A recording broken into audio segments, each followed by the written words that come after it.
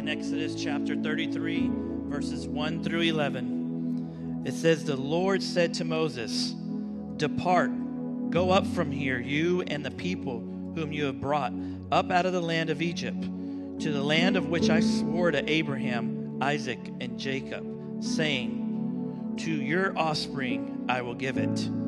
I will send an angel before you, and I will drive out the Canaanites, the Amorites, the Hittites, the Perizzites, the Hivites, and the Jebusites. Go up to a land flowing with milk and honey, but I will not go up among you, lest I consume you on the way, for you are stiff-necked people.' When the people heard this disastrous word, they mourned, and no one put on his ornaments.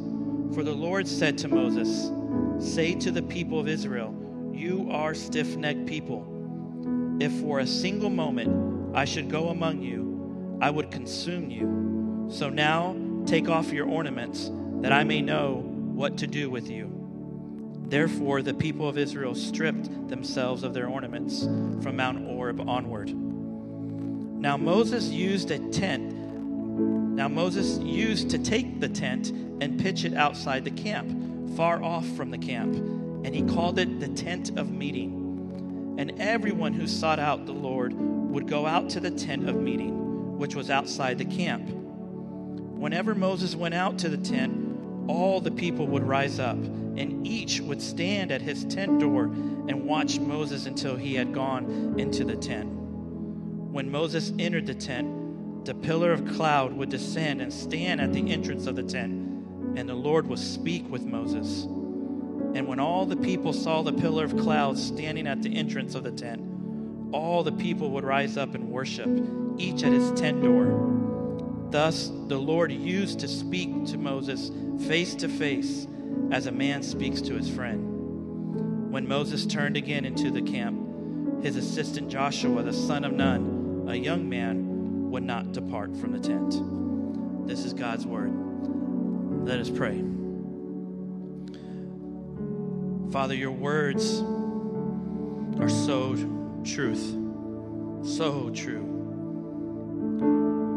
I ask that everyone in this building listen to you today through Chris, and that those words can magnify so deep in the hearts of us that we go out and take what we hear from you today outside these doors to your people. Lord, it's amazing how you can just present yourself in a mighty way anywhere you want. So your presence is welcomed here. As we sit and we listen to your words, may we continue to worship and honor you and glorify you, because you've given us everything. Father, we love you and we thank you. And it's in your heavenly name we pray. Amen.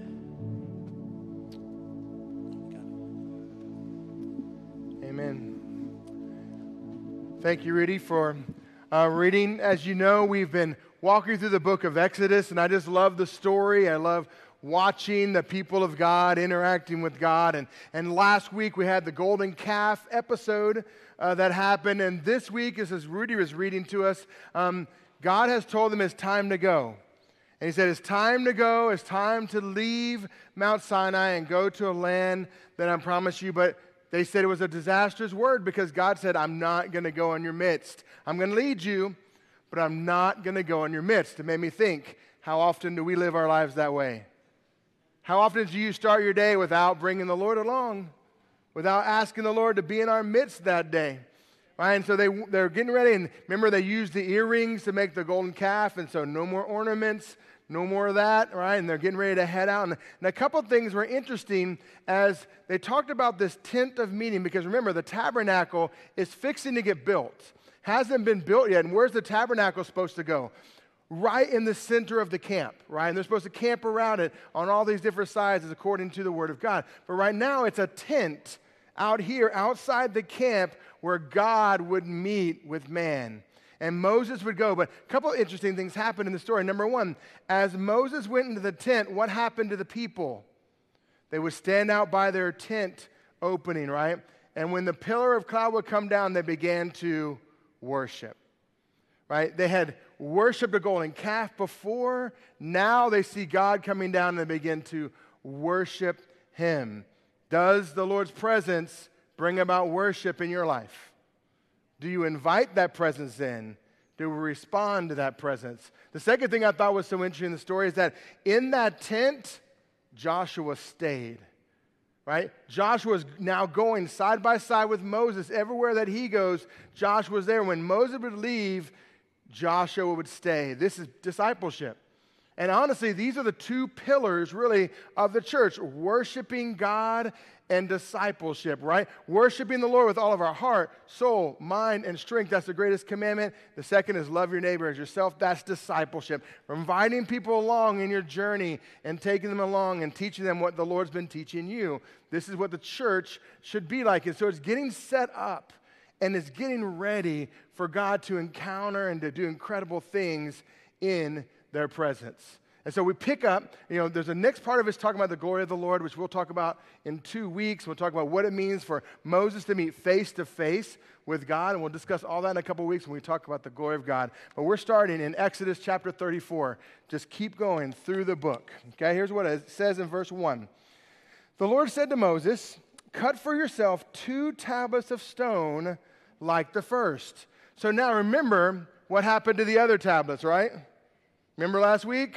Rage monster, right, came down, broke the tablets, all this stuff. So now Moses is supposed to cut out 2 tablets of stone for it. If you go back a page into Exodus 32, you see the work of God at the beginning. You now see Moses having to make them. Look what it says back in Exodus 32, verse 15. We read this last week. Then Moses turned and went down from the mountain with the 2 tablets of the testimony in his hand, tablets that were written on both sides, on the front and on the back. They were written. And the tablets were the work of God, and the writing was the writing of God engraved on the tablets. So last week, God cut out the stone, God wrote on it and sent it down with Moses. Now Moses is having to cut his own stone and having to haul it up to go meet with God. Moses now is becoming this mediator of this covenant. God speaking to the people through Moses. But a couple of things jumped out to me from this Exodus 32. Number one, it was the work of God, but also, did you notice it was written on the front and the back? It's written on both sides. So remember, as you're going through, like when I'm reading this, I'm like, front and back? Like, why was it written on the front and the back? Like you should automatically go, that's weird.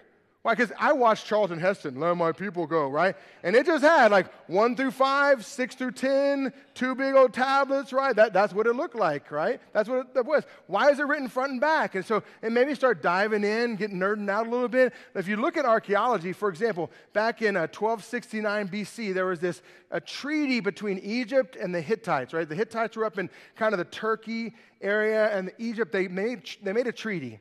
And in this treaty, they decided, to have peace in their land. And what they did was they carved this treaty on stone, but they carved 2 copies, 2 identical copies written front and back. And archaeology has found one of them in Turkey and one of them in Egypt, and they've compared them and they're identical. And I wonder, God's covenant with man, did he make 2 copies? Did he make one for man and one that would go in the Ark of the Covenant? For him to show that this is a covenant between God Almighty under the mercy seat where the presence of God was going to be, and another copy for man so they could see this is the covenant that I have given to you. It was a very common practice during this time for these treaties to have 2 copies of a contract. For example, if you buy a house, everybody gets a copy of the contract. And they also have a copy of the contract, right? So interesting thing about the 10 Commandments, I wonder if there are 2 separate copies of them written front and back as you go through. Just chasing my rabbit in my own brain with that one, right? But we know that Moses had to cut it out for himself this time. And then it says this, I will write on the tablets the words that were on the first tablets, which you broke. I love that. God's just like, hey, you got to haul this up here. You remember why? Remember the rage monster, right? Now you got to haul him yourself, right? Which you broke, right? I just love the personal nature of God with Moses here. Be ready in the morning and come up on the mountain to Mount Sinai and present yourself there to me on top of the mountain. No one shall come up to you, and no one shall be seen through all the mountain. Let no flocks or herds graze opposite the mountain. So we have this mountain 2.0 now happen. Now, last time that Moses went up the mountain, Joshua was close by. and Aaron was in charge of the camp, right?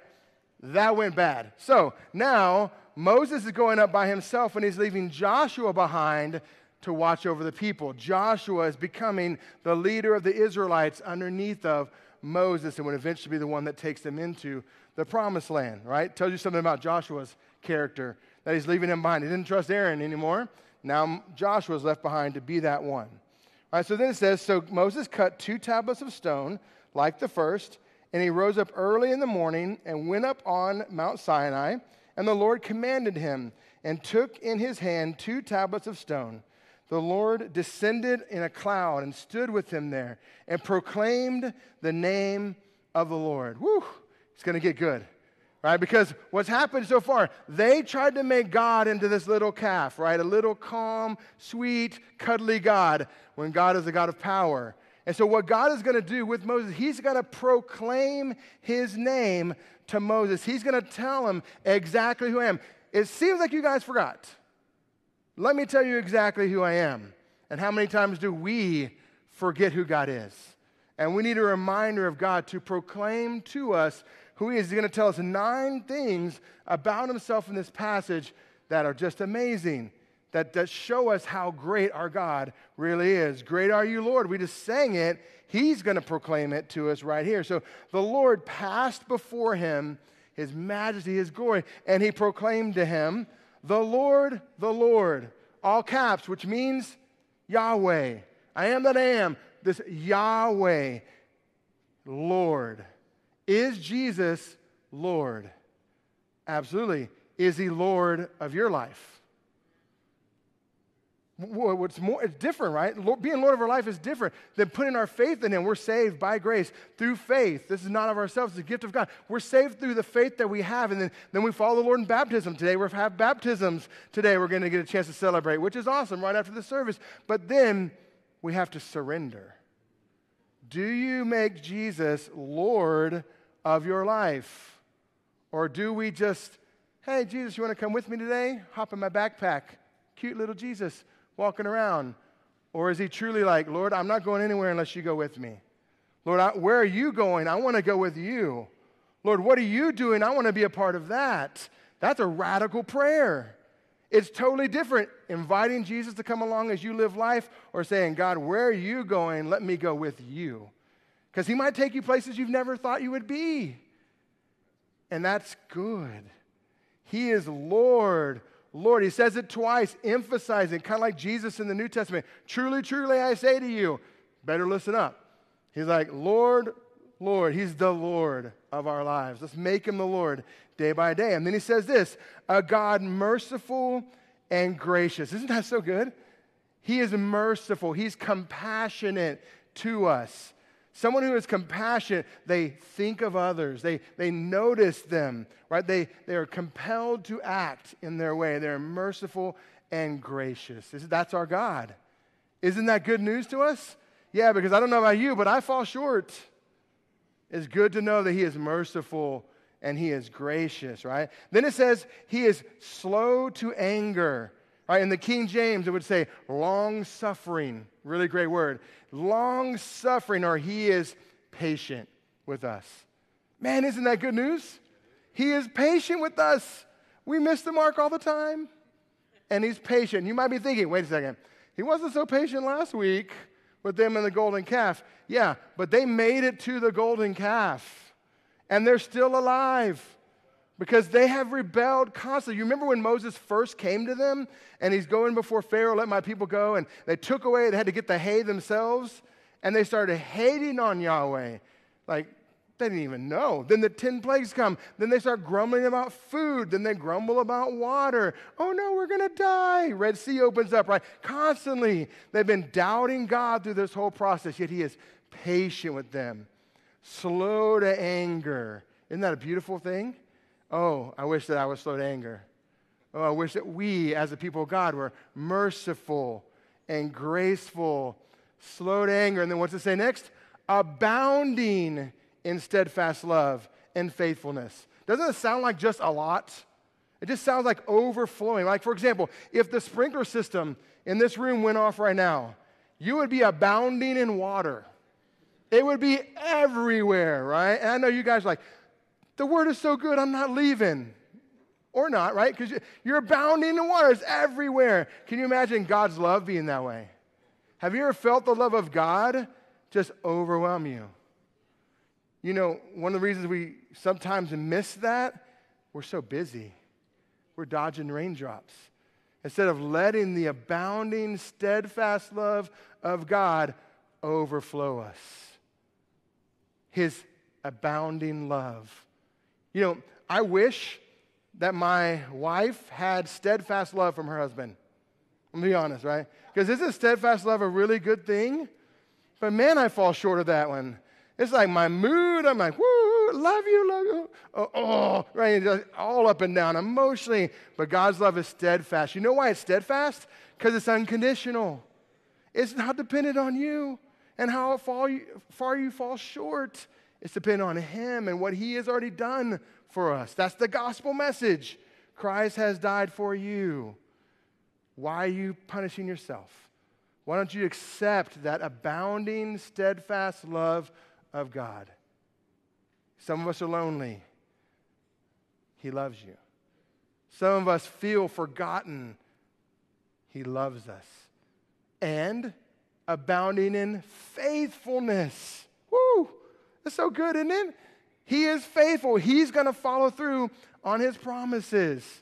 He is faithful. If we can line ourselves up with the will of God and walk in His ways, He is faithful. That's good news for us because it's going to be a day where we're hoping for heaven. We're trusting in heaven. We put our faith in Him for eternal life. He is faithful. It's good news. Isn't this a good God? He's declaring, is it better than a little calf made of gold?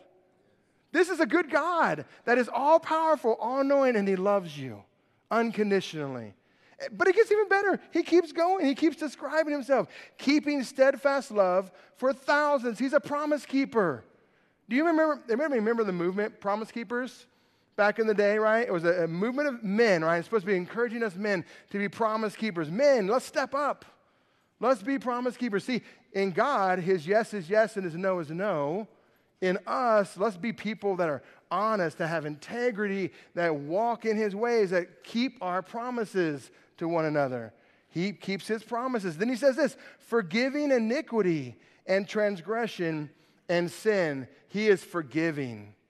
Man, that is such good news because I mess up a lot, right? And I would love this description He gives here, right? It's iniquity, transgression, and sin. If you remember those things, that's three different kind of words for sin, right? Sin is missing the mark. We all miss the mark. We all mess up, right? We all make mistakes. We don't really mean to. Sometimes we make mistakes, but there's also transgression, which is the idea of we know the line that we're not supposed to cross, and we're like, anybody else around? Right? That's transgression. We know we shouldn't do this. We know we shouldn't spread that rumor. But it's so good. It's a juicy one. It's just a good one, right? Step across it, right? Oh, I know that I shouldn't take that money, but man, the bills are a little short. I'll repay it afterwards. And we step across this line. But even worse than that is this word iniquity. This is the idea that we premeditatedly plan to sin. We think about it. We're like, well, I've got this good rumor, and you know who likes to hear good rumors, right? We're like, hey, and we go over, hey, what you doing? Oh, nothing. We know. We start planning it. Or pornography has taken a grip of our younger generation. You need to pray for our younger generation. You need to pray for all of us because pornography has such a grip on people. And when we plan to watch it. When you plan, you're like, oh, well, nobody's going to be home this time. I can plan to do it. When you begin to let the sin seep into your planning and your mind, it's consuming you. Christ has set us free from those things. We don't want to have iniquity where our mind is constantly planning on our sin. Instead, we miss the mark sometimes. All sin and fall short of the glory of God. Let's not let iniquity be a part of our life. But God is so good that even when you plan to mess up, He forgives you. The cross is that powerful. Do you believe that? So that means there's no guilt, no shame, none of that stuff should come into your life, right? Because you believe it. but we still do. But it's from the enemy. What should come in is a godly sorrow that says, Lord, I don't want to do that anymore. I want to be like you. That's what it means for God to be forgiving. It spurs us on to be more like him. And then the last one he says, but who will by no means clear the guilty, visiting the iniquity of the fathers on their children and their children's children to a third and fourth generation. This is not talking about curse. This is talking about generational sin that we pass down to our kids, and it goes on. We got to break that cycle in half, but it also means that God is just. And if you remember last week, the rest of the story of the golden calf, we talk about more than just the Sunday school version of it. What happened? Moses stood there and said, who is for the Lord? Come on this side. If you don't want to come over here, what happened to them? They died. 3,000 of them died because they were not willing to come to the Lord's side. And the Levites took and they slaughtered them, 3,000 of them, because the letter of the law, rebellion against God, brings death. That's just the reality of it. Hell is a just place for those who reject God because he's made himself plain to us.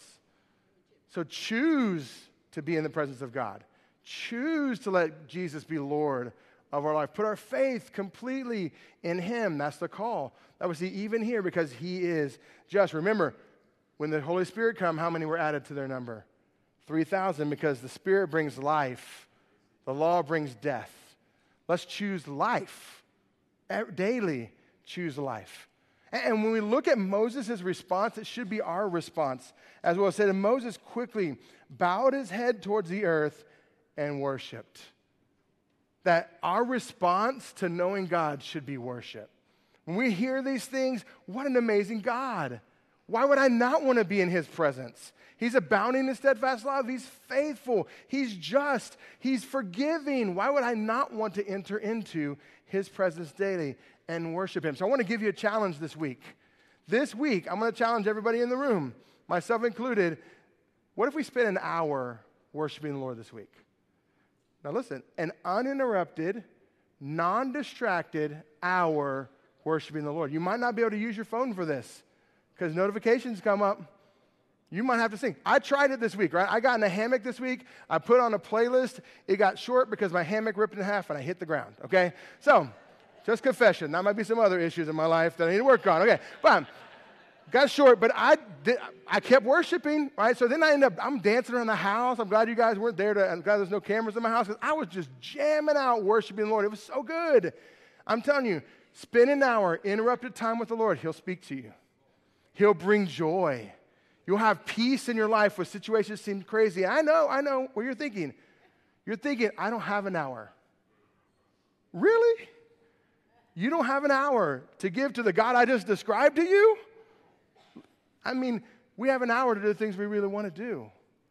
Do we really want to worship the Lord? If you want to have an encounter with Jesus, block out the world, spend time with him, uninterrupted time with him. Plan your playlist, plan it out, and you're going to experience God in a powerful way because he is faithful. He loves you. He wants to be known by you. Are we willing to be like Moses and fall down on our face and worship him? Be undistracted in our worship. I think it's crazy and beautiful. And Moses, in this moment of worship, cries out and responds to God and what he has proclaimed about himself. So here's Moses' response to God here in verse 9. And he said, if now I have found favor in your sight, O Lord, please let the Lord go in the midst of us, for it is a stiff-necked people, and pardon our iniquity and our sin, and take us for your inheritance. And here's what Moses is crying out. There's 4 things he's crying out. Number 1, he wants to seek the presence of the Lord. Remember, what Rudy read was, I'm not going to be in your midst because I could consume you. But here Moses is like, Lord, we don't want to go unless you're in our midst. Like, we don't want to leave without you. So, Lord, please come be in our midst. Please be with us. And then secondly, he says, for it is a stiff-necked people. He takes ownership of their sin. He doesn't ignore what just happened with the golden calf. He doesn't ignore that. He takes ownership of it and he confesses it. Pardon our iniquity and our sin. They planned it out. Lord, still, just pardon us. And then take us for your inheritance. Lord, never leave us. Let us be a part of things. Inheritance only happens after death, right? That's eternal life. This is pointing to this eternal life we get to have with Christ. Like, God, take us as your inheritance. We want to be with you forever. You realize that, right? There's a better reward for us than this earth. There's things better than happiness. There's things better than that awaiting us in heaven. These temporary afflictions are nothing compared to what God has in store for us someday. And then God responds to Moses. Moses is like, I want to seek your presence, Lord. Go with us. We don't want to go without you. Forgive us of our sins, Lord. Make us an inheritance. And God's response is in verse 10. And he said, behold, I am making a covenant. Before all your people, I will do marvels, such as have not been created in all the earth or in any nation. And all the people among whom you shall see it, the work of the Lord. For it is an awesome thing that I will do with you. So he confirms the covenant with them. And he says, I will do marvelous things. I'll do amazing things in your presence. Do you believe that? Do you believe that God does amazing things for you? I hope so. I have seen incredible things that God has done. I've seen people healed. I've seen demons being cast out of people. I've seen marriages on the brink of destruction coming back better than ever. I've seen forgiveness in incredible ways because God is faithful.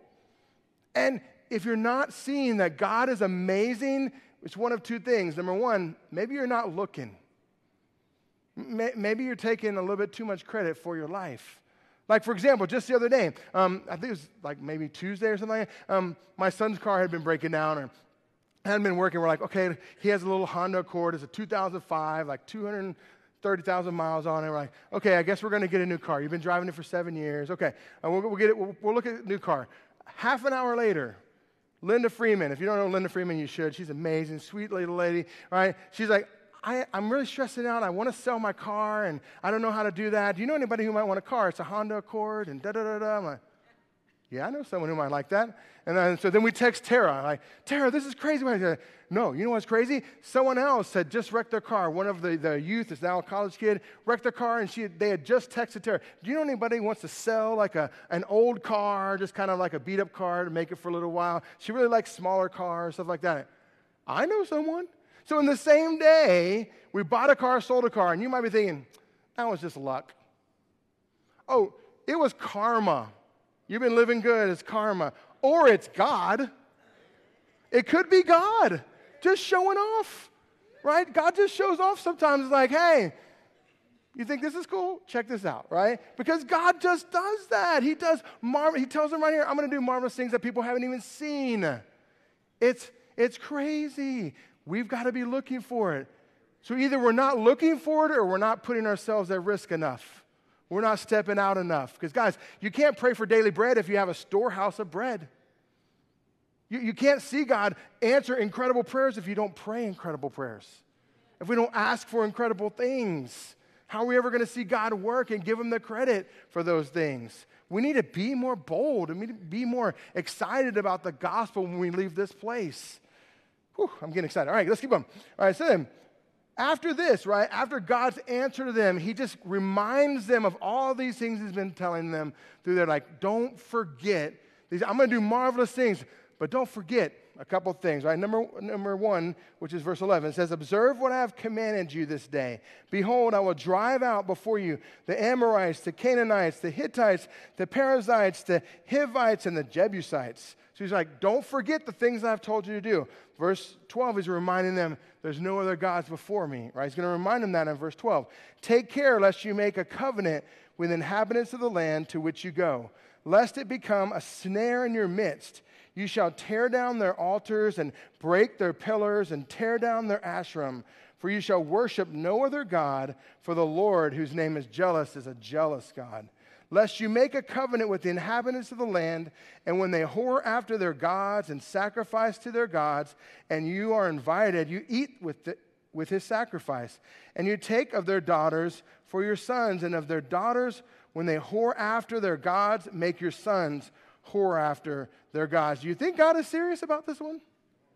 Do you think God is serious about this relationship and the way he's describing this relationship? Like, you are mine. Why are you chasing after things that aren't us? Why are you chasing after this Ashram or Asher or Ishtar is one of the names that they're known by, right? And it was this goddess. So you've heard of Baal in the Old Testament? Baal's goddess wife was Ashram, and people would worship. Why? Because she was the god of sexuality, of being happy, of this fertility. And guess what? They chased after it with the golden calf. They've chased after it, and throughout history, we've chased after this dream of happiness, and they fall into it again. Judges 3:7 says that they have done what is evil in the Lord's sight. They traded in the Lord basically for Baal and Asherah. They've traded in the God Almighty, the God we just described, they traded in for a piece of wood looking like a totem pole. Whew, that's a bad trade. Let's chase after the one that loves us more than we could ever possibly love him, instead of chasing after a tree, okay? Then it says this in verse 17, you shall not make for yourself any gods of cast metal. Duh. Golden calf story, right? Hey, don't forget. Don't forget. All right, then, verse 16. You shall keep the feast of unleavened bread. In other words, don't forget the holy convocations. Don't forget the feast, Passover, all these things that I've put in place. Why does he choose the unleavened bread? Well, he chose it because that, if you look at Exodus chapter 12, if you go back, this was the idea of the feast reminding them of when God rescued them from Egypt. They didn't have time to put leaven in their bread. They just had to leave, right? And so this feast was meant to remind them of those things. So don't forget about all of these holy convocations from the Lord, right? Go down to verse 21. 6 days you shall work, but on the seventh day you shall rest. In plowing time and in the harvest time you shall rest. We need to rest in the Lord. Notice that he points out, even in the busy times, even in the harvest, even when you're supposed to be planting, you need to find a time to rest and be with the Lord. And then he talks about the Feast of Weeks. We're running out of time, so let's jump forward just a little bit to verse 27, because he talks more about the Passover and the first fruits and all these awesome things. But then in verse 27, he says this, and the Lord said to Moses, write these words, for in accordance with these words I have made a covenant with you and with Israel. So he was there with the Lord 40 days and 40 nights. He neither ate bread nor drank water, and he wrote on the tablets the words of the covenant, the 10 Commandments. Another 40 days on the mountain, Mountain 2.0 for Moses. Okay? And after that time, when Moses came down from the Mount Sinai with the 2 tablets of the testimony in his hand, he came down from the mountain. Moses did not know that the skin of his face shone because he had been talking with God. Aaron and all the people saw Moses, and behold, the skin of his face shone, and they were afraid to come near him. Can you imagine? Are you picturing it? Moses coming down like, oh, right? Just face like lit up, right? Like the sun, or like a bright light, like those headlights on the new cars that come down the road. Right? That's Moses' face, just shining right at him, right? But Moses called to them, and Aaron and all the leaders of the congregation returned to him, and Moses talked with them. Afterward, all the people of Israel came near, and he commanded them all the Lord had spoken with him in Mount Sinai. And when Moses had finished speaking, he put a veil over his face. And whenever Moses went in before the Lord to speak with him, he would remove the veil until he came out. And when he came out and told the people of Israel what had been commanded, the people of Israel would see the face of Moses. The skin of Moses' face was shining. And Moses would put the veil on over his face again until he went in to speak with him. So we have this picture of Moses with a shining face. Now let's fast forward. Let's close up with these verses in 2 Corinthians chapter 3.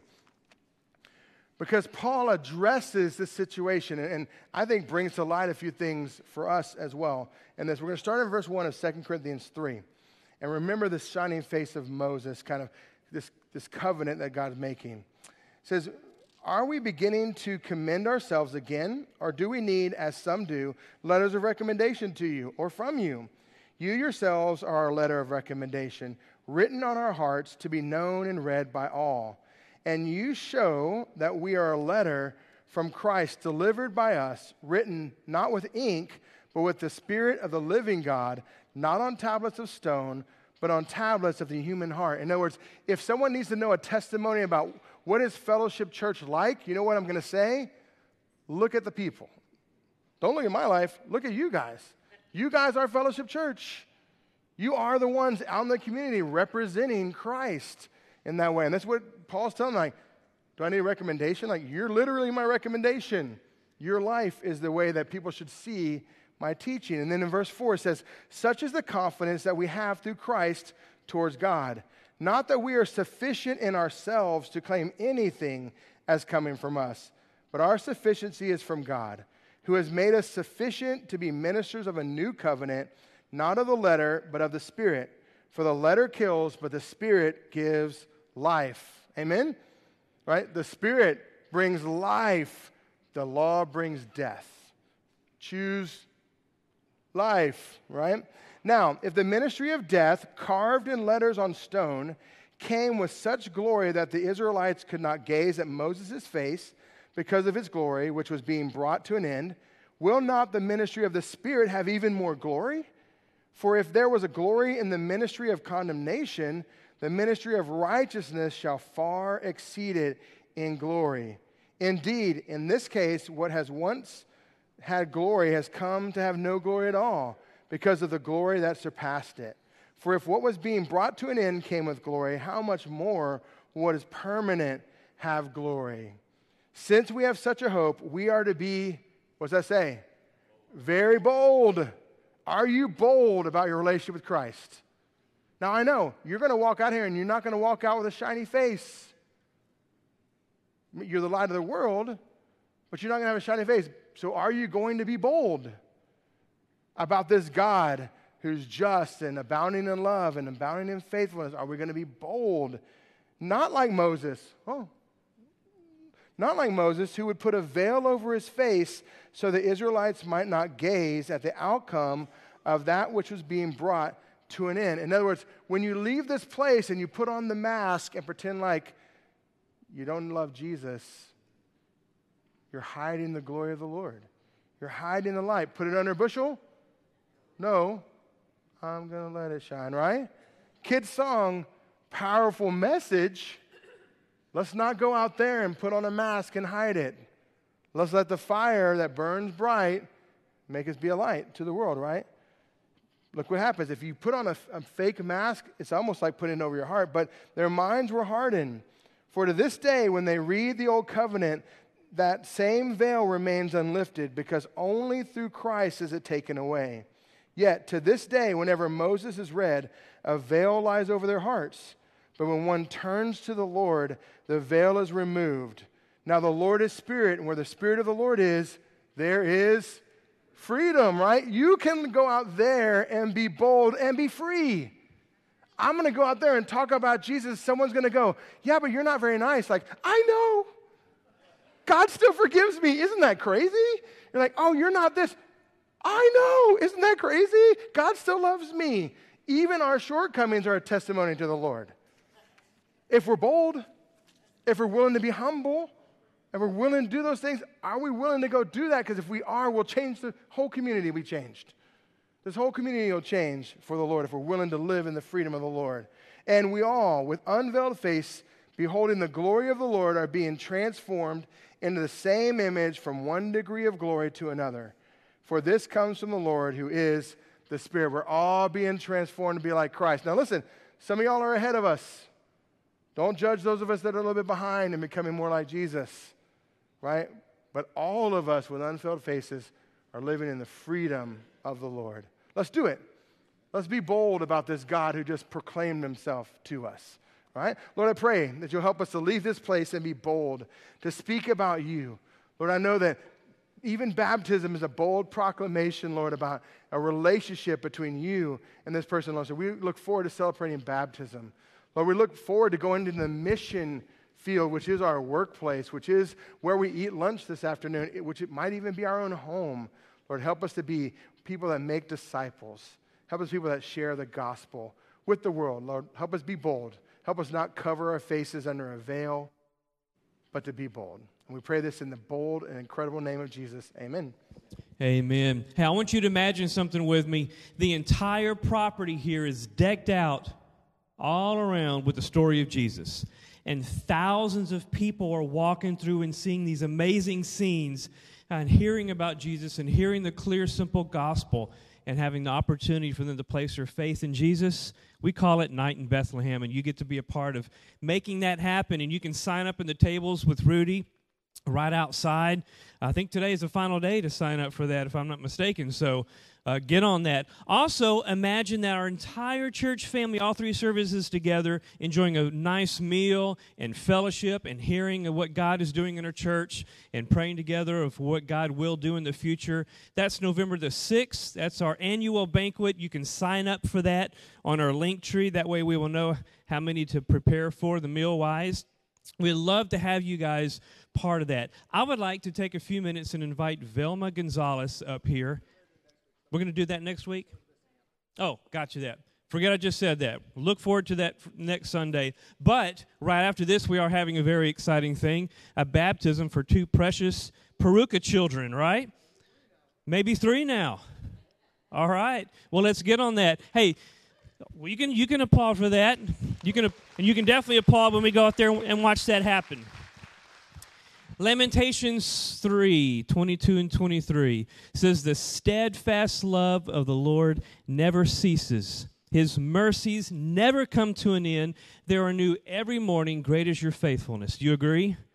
Amen. Go with God and be a blessing. Have a great time.